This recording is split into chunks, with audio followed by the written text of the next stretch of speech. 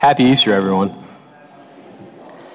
I'll tell you, it's a beautiful thing that we have in the church in that when we get these huge solemnities, the main one of the year, of course, is the one we're in right now, of Easter, the church doesn't let us just stop with one day. We have what's called the octave.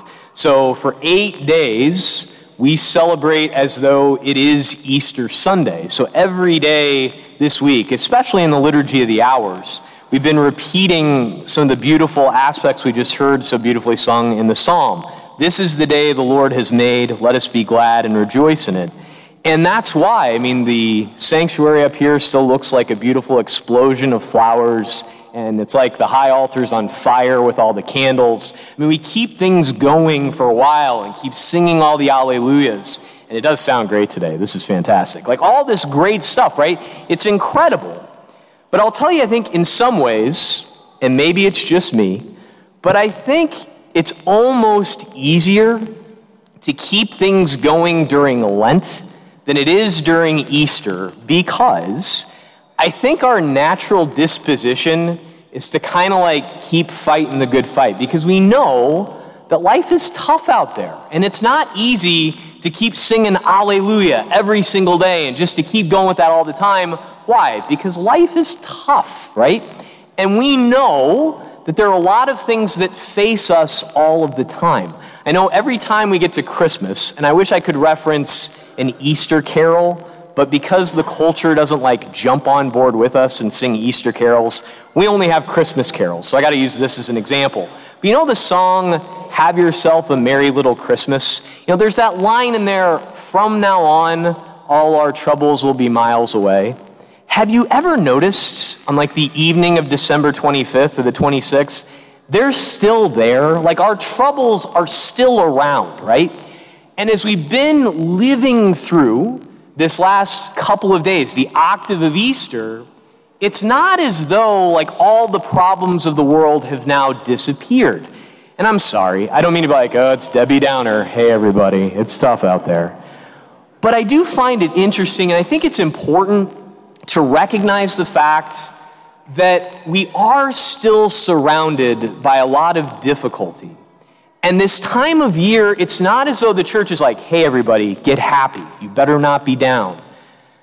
Because our happiness, our joy, our Alleluia is rooted in something deep that doesn't get washed away. And the thing is, we have been faced with difficulties all the way from the beginning, from that first Easter Sunday until this very moment. And I'll just point out to you in the readings today, this hit me between the eyes this year in meditating on the readings for this Sunday. This reading we got, the second reading today from the book of Revelation, this is still very early on. This is in the first chapter. And I think maybe it's because he's one of my patron saints, because we have the same name, this opening really hit me. And I almost wish that I could have gotten up and read it. Mary did a great job, but listen to this, me saying it to you as your pastor. I, John, your brother, who share with you the distress, the kingdom, and the endurance we have in Jesus. Notice that. John, one of the apostles, one who was there in that upper room when Jesus came in behind the locked doors, who was there when Thomas put his finger into his side, who saw and believed, is saying this, I share with you the distress, the kingdom, and the endurance. And notice the ordering that he gives there. The distress comes first. And it's interesting when you get the context of this reading, because it goes right on to, I share with you the distress, the kingdom, and the endurance we have in Jesus. Found myself on the island called Patmos. Now here's the thing, John is not on vacation on an island. John was one of the 12. He's proclaiming the gospel, which runs afoul of the Romans, who sentenced him to death, who boiled him in oil. And if you've ever been to an Italian restaurant, you know that Italians know how to boil things in oil, right? And yet, John was fine. He survived. So what do you do with someone like that? They send him to their penal colony. They send him into exile. And he gathers the other exiles together with him to celebrate the sacraments. Notice when this happens. I was caught up in the Spirit on the Lord's day. When are we together? On the Lord's Day, the day that Jesus rose from the dead, on Sunday. When did the disciples first encounter our Lord? On the evening of that first day of the week, the day of the resurrection. When did Thomas finally encounter our Lord? Not on Monday or Tuesday, the next week, on Sunday, gathering together on the Lord's Day.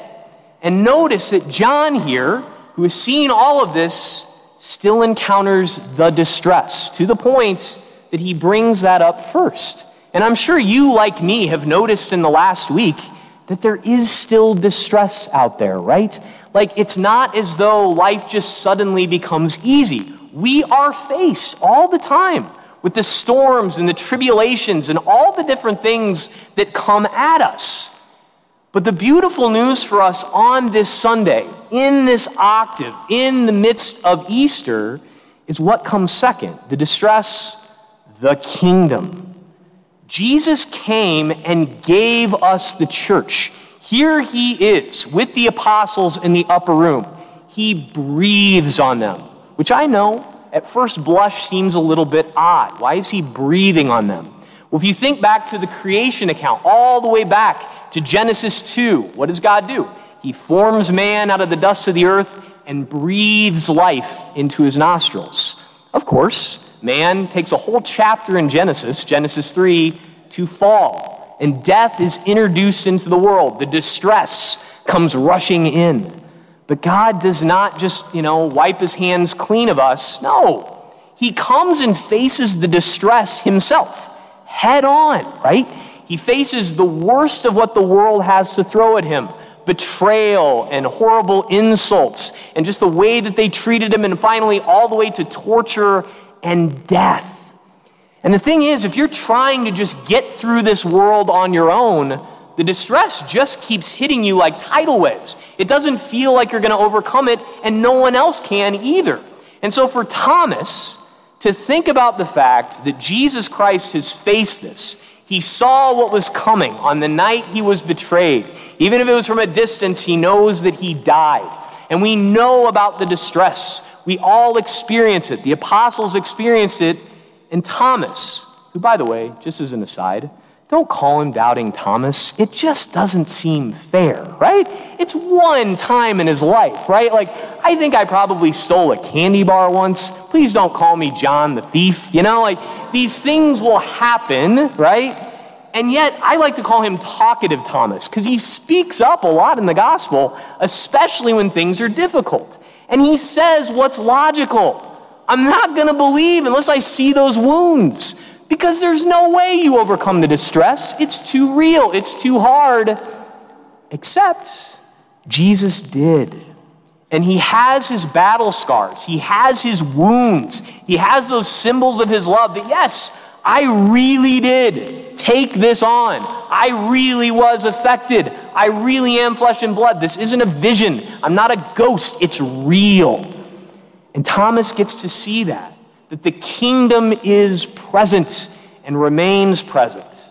We are in the midst all the time of the two of those duking it out, the distress and the kingdom. We all experience it all the time. And the beautiful thing about all of this is that there is something so much deeper than merely kind of putting on a nice veneer. In the same way, back to the Christmas analogy, it's not like, hey, we throw up the tree and then everything's fine in the family. We'll all get along great. No, we know that that's not the case. A tree doesn't do that. Just like we're not just celebrating with a shiny veneer of flowers and I get to dress up like the Infant of Prague and we're all good, right? No, at the heart of it all is because we know that the kingdom has overcome the distress. But the difficulty for us in our day-to-day lives is that distress remains loud. We still have to face it. We still have to endure our crosses. We have to bear them.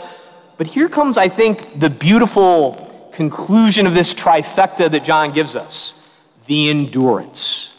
Jesus doesn't leave us to face things head on all by ourselves. He gave us the kingdom. He gave us the church. He breathed on them the Holy Spirit. To do what? To forgive sins, For those times when the distress hits us and we are afraid and we choose other things instead of Christ and we feel beat down by the devil and our shame, he gives us that breath of new life. Just like he breathed into the nostrils of our first parents, he breathes a new life of mercy onto us, that we can get up again and endure. The endurance. And notice how many times we heard today they gathered on the Lord's Day. Even in the first reading. I mean, it doesn't say specifically the Lord's Day, but the apostles are doing what? Gathering together. They come together as the body of Christ. And notice what's happened. Peter, who just a week ago is denying Jesus 3 times to a servant girl, now, because the Holy Spirit has been poured out upon him, people are literally laying their loved ones down near him so that his shadow might touch him, and all that were there were cured.